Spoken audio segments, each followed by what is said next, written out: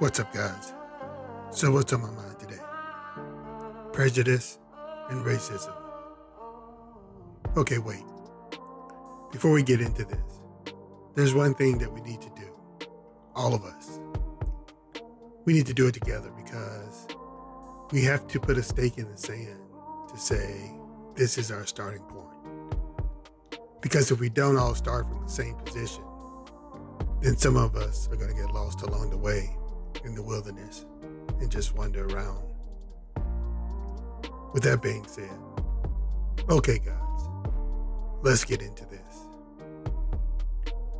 The definition of prejudice is a preconceived opinion that is not based on reason or actual experience.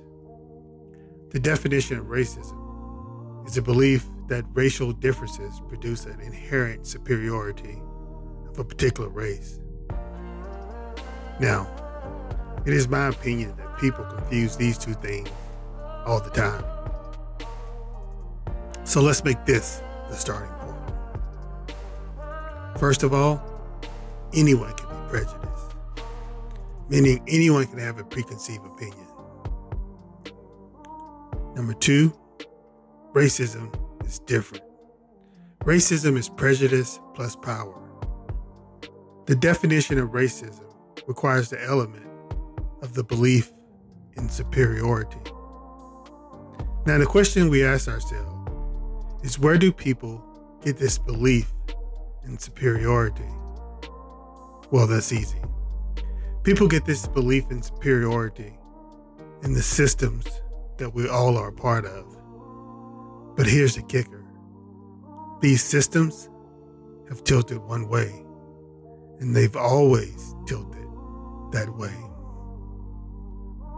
The two systems that have cultivated racism, so racism still flourishes today, are capitalism and the U.S. government. The U.S. government put in place a foundation that would help to make capitalism more successful. If you don't have to pay people to work for you, then you get to keep more of the profits for yourself. I know people are going to say, poor white people didn't own enslaved people, or that northern states were not enslaved states. But at this point, you need to dig a little deeper and understand how systems work.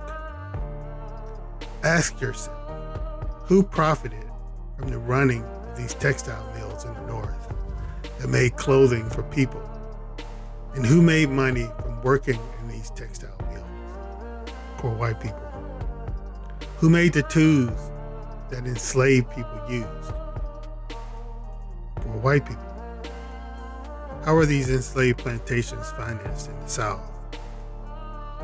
By banks from the North. Who are the people paid to keep enslaved people from rebellion? Poor white people.